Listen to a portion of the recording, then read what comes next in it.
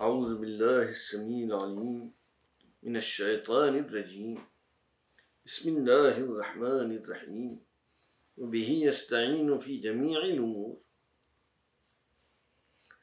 الحمد لله الذي جعلنا ممن توجه بنفسه إلى الكعبة البيت الحرام، وصلى الله على محمد وآل محمد ودعاتهم المطلقين الكرام. معشر المؤمنين والمؤمنات العارفين لبيت الله الحقيقي والعارفات، السلام عليكم ورحمة الله وبركاته. جعلكم الله من الذين يحظون بالحج الحقيقي ويفوزون ويتوجهون إلى بيت الله بحقيقة المعرفة، ويعبدون الله طول حياتهم ويصلون، فتقبل أعمالكم وتحصلون الفوز العظيم في الآخرة وتتنعمون. اليوم يوم الحج الأكبر، يوم عيد الأضحى العاشر من شهر ذي الحجة الحرام. سأتكلم عن الحج، ما معنى الحج في الحقيقة، ولماذا فرض الله الحج؟ البيانات في كتب الدعوة كثيرة، وسأبين بعضها في هذا اليوم المبارك إن شاء الله بعون الله تعالى ومادة وليه في أرضه، سلام الله عليه وإفادته. قال الله تعالى في القرآن المجيد: ولله على الناس حج البيت من استطاع إليه سبيلا. فرض الله الحج والعمرة، وقرن بالحج أركانا شتى، هي الإحرام والطواف والسعي بين الصفا والمروة، والوقوف على عرفات، والمبيت في مزدلفة، والذهاب إلى منى في صباح العيد، وذبح الأضحية، ورمي الجمار، وحلق الرأس. هذه كلها أركان الحج الظاهرة، ولها جميعا معنى في التأويل، بيان أركانها يطول. هنا سأتكلم عن الحج، ما معنى الحج؟ وقبل بيان الحج إلى بيت الله أتكلم عن بيت الله. ما هو بيت الله؟ في الظاهر عمارة من الأحجار. هل يقول البعض إن الله ساكن داخله؟ لا، شأن بيت الله في الظاهر عظيم، هو المسجد الحرام، والصلاة فيه تعدل 100,000 صلاة. هناك سبب عميق للتفضيل ونحن أعلم به. فجسم الإنسان، فالجسم كثيف، وقبلته بيت الله. قبلة الكثيف كثيف، وقبلة النفس للمؤمن مولاه إمام الزمان. قبلة اللطيف لطيف. وكما يتوجه المؤمن في صلاته إلى بيت الله، يتوجه بنفسه إلى بيت الله الحقيقي، إمام الزمان، بمعنى أنه يطيع إمام الزمان في كل حين وآن، ويطيع في زمن استتاره نائبه الداعي إليه. لا تقبل صلاة المصلي إلا إذا توجه إلى بيت الله، وكذلك لا تقبل طاعته لله إلا إذا أطاع ولي الله. بيت الله الحقيقي إمام كل زمان. قال سيدنا المؤيد الشيرازي رضوان الله عليه في قصيدة النهو، قال فيه: أبيت من الأحجار أعظم حرمة أم المصطفى الهادي الذي نصب البيت؟ فأوضح سيدنا المؤيد أن رسول الله ناطق الدور صلى الله عليه وآله وسلم هو الكعبة الحقيقية وقبلة نفوس المؤمنين، وبعده وارثه مولود الكعبة أمير المؤمنين مولانا علي بن أبي طالب هو الكعبة الحقيقية والقبلة، وهو الذي دعا له رسول الله بقوله: وأدر الحق معه حيث دار حيث جعله قبلة الحق. وسلسلة الأئمة المستقرين جارية في نسل محمد وعلي، كل إمام في عصره بيت الله الحقيقي. قال سيدنا المؤيد في هذه القصيدة: هلما أريك البيت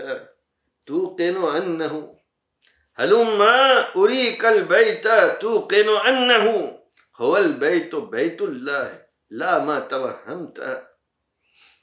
وقال مولانا طاهر سيف الدين رضوان الله عليه في قصيدة إنه يمدح إمام الزمان: هو الكعبة البيت الحرام حقيقة وإني به والحمد لله الطائف. وإذا كان الإمام محجوبا في كهف الاستتار فداعيه قائم مقامه ويقيم دعوته بإذنه. يقول سيدنا علي بن محمد بن المليل في شان داعي المطلق مخاطبا لداعي زمانه سيدنا حاتم رضوان الله عليهما: يا كعبة نحوها صلى المصلون. يقول له: أنت كعبتنا، أنت قبلة نفوسنا. فبينا معنى بيت الله أن بيت الله الحقيقي إمام الزمان. الحج في الظاهر هو القصد إلى بيت الله الحرام. فما هو الحج الحقيقي؟ يبين سيدنا الحسين بن علي الداعي المطلق السامي رضوان الله عليه في كتاب الإيضاح والبيان أن الحج في وجه من الوجوه هو معرفة إمام الزمان وميثاقه والدخول في دعوته. ويبين هذا المعنى أيضا سيدنا المؤيد في دعاء يوم عرفة حيث يقول: اللهم ونحن عبيدك وإن كنا غيبا عن ذلك المقام بأبداننا فنحن حضور بأنفسنا وأدياننا. سمعتم في المجلس السابق حديث رسول الله صلى الله عليه وآله وسلم: من مات ولم يعرف إمام زمانه مات ميتة جاهلية. ولذلك قال الإمام عليه السلام: ما أكثر العجيج وأقل الحجيج. إذا طاف شخص ببيت الله وهو لا يؤمن برسول الله فما الفائدة؟ الإيمان برسول الله أولى وأجل. وكذلك فإن وارث رسول الله إمام الزمان موجود في كل زمان، والإيمان به شرط لازم في قبول الحج، وبمعرفته تصح معرفة بيت الله. وفي وجه آخر يبين سيدنا الحسين أن الحج هو الهجرة إلى إمام الزمان، كما أن الحج هو القصد إلى بيت الله. فالحج الحقيقي هو القصد إلى حضرة إمام الزمان الذي هو بيت الله الحقيقي، وفي ستره إلى حضرة داعيه، كما ذكر سيدنا عبد الطيب زكي الدين رضوان الله عليه لما عزم المؤمنين للاشتراك في احتفال زواج أبنائه في بلدة أجين، فكتب لهم بإجابة عزومتي: تحصلون على 3 أنواع من الثواب. الأول ثواب الحج بقصد حضرة الداعي، بقصدكم حضرة الداعي. والثاني ثواب زيارة الداعيين المدفونين في هذا المقام، سيدنا وجيه الدين وسيدنا المؤيد في الدين. والثالث ثواب إدخال السرور على قلب المؤمن. فأوضح سيدنا زكي الدين أن في القصد لحضرة الداعي ثواب قصد حضرة الإمام، ولذلك تعرف حضرة الداعي بالحضرة الإمامية. نبين هنا نقطة نادرة في ذكر الحج: إذا حج رسول الله وإذا حج الإمام فما معنى حج كل واحد منهما إذ هما ممثول الحج وممثول الكعبة؟ معناه أنه يدل على مقامه هو، كما أظهر رسول الله مقامه بين الناس وقال لهم إني رسول الله وأشهد بأن محمدا رسول الله. فإمام كل زمان الذي هو قائم بنص رسول الله يظهر بين الناس أنه إمام حق. ولكن ليس معنى ما بينا من تأويل الحج أنه لا ضرورة للحج الظاهر، كلا إنه فريضة من الله وله ثواب عظيم. من حظي برؤية بيت الله تمتلئ عيونه بدموع السعادة، ومن يقبل الحجر الأسود يحظى بثواب عظيم. كان رسول الله يقبله وأمير المؤمنين والأئمة والدعاة، والمؤمنون يفعلون كذلك بمعرفة حقيقية. انظروا إلى حالة الآخرين إذ يرونهم أنفسهم أن عمر بن الخطاب ذهب للحج، وإذا قرب من الحجر الأسود قال إنك حجر لا تضر ولا تنفع، ولكن أقبلك لأنني رأيت رسول الله يقبلك. قال عمر هذا الكلام توحينا صريحا بعمل رسول الله. عمل رسول الله حق وحكمة. كان أمير المؤمنين مولانا علي بن أبي طالب موجودا هناك ورد عن عمر قائلا بل يضر وينفع، ينفع من قبله ويضر بمن لم يقبله. كان عمر عارفا بمن يدل الحجر عليه، ولذلك قال ما قال. وأثبت أمير المؤمنين مولانا علي بن أبي طالب الحق.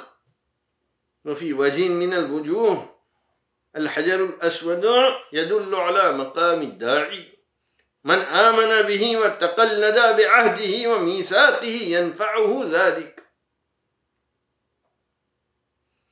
ومن أبى عن ذلك وأنكر فالمنكر يضر بنفسه. هذه حقيقة معنى الحج. ومن حظ المؤمن أنه يملك هذه المعرفة ويحظى بثواب الحج. ولذلك دعا الإمام زين العابدين صلوات الله عليه عند الله اللهم اجعل باقي عمري في الحج والعمرة. ينبغي للمؤمن أن يجعل نيته عالية خالصة في كل شيء وكل وقت كي يحظى بهذا الثواب العظيم. ندعو الله في هذا اليوم المبارك يوم عيد الأضحى بحرمة محمد وآل محمد ودعاته أن يجعلنا ممن يقضي حياته في معرفة إمام الزمان وفي طاعة إمام الزمان وداعيه وحبهما في كل لحظة وآن.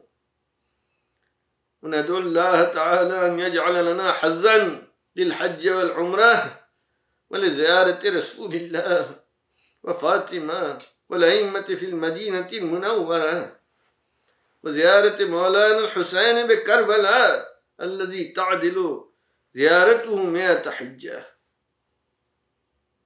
هنأ الله وبارك في هذا اليوم الشريف لمولانا الإمام ممثول بيت الله الحرام، وشملنا جميع المؤمنين بوسيلته بالبركات والهناء في هذا اليوم وفي جميع الأيام. والحمد لله رب العالمين، والصلاة والسلام على رسوله سيدنا محمد وآله الطاهرين وسلم تسليما متصلا إلى يوم الدين. يا صباح الخميس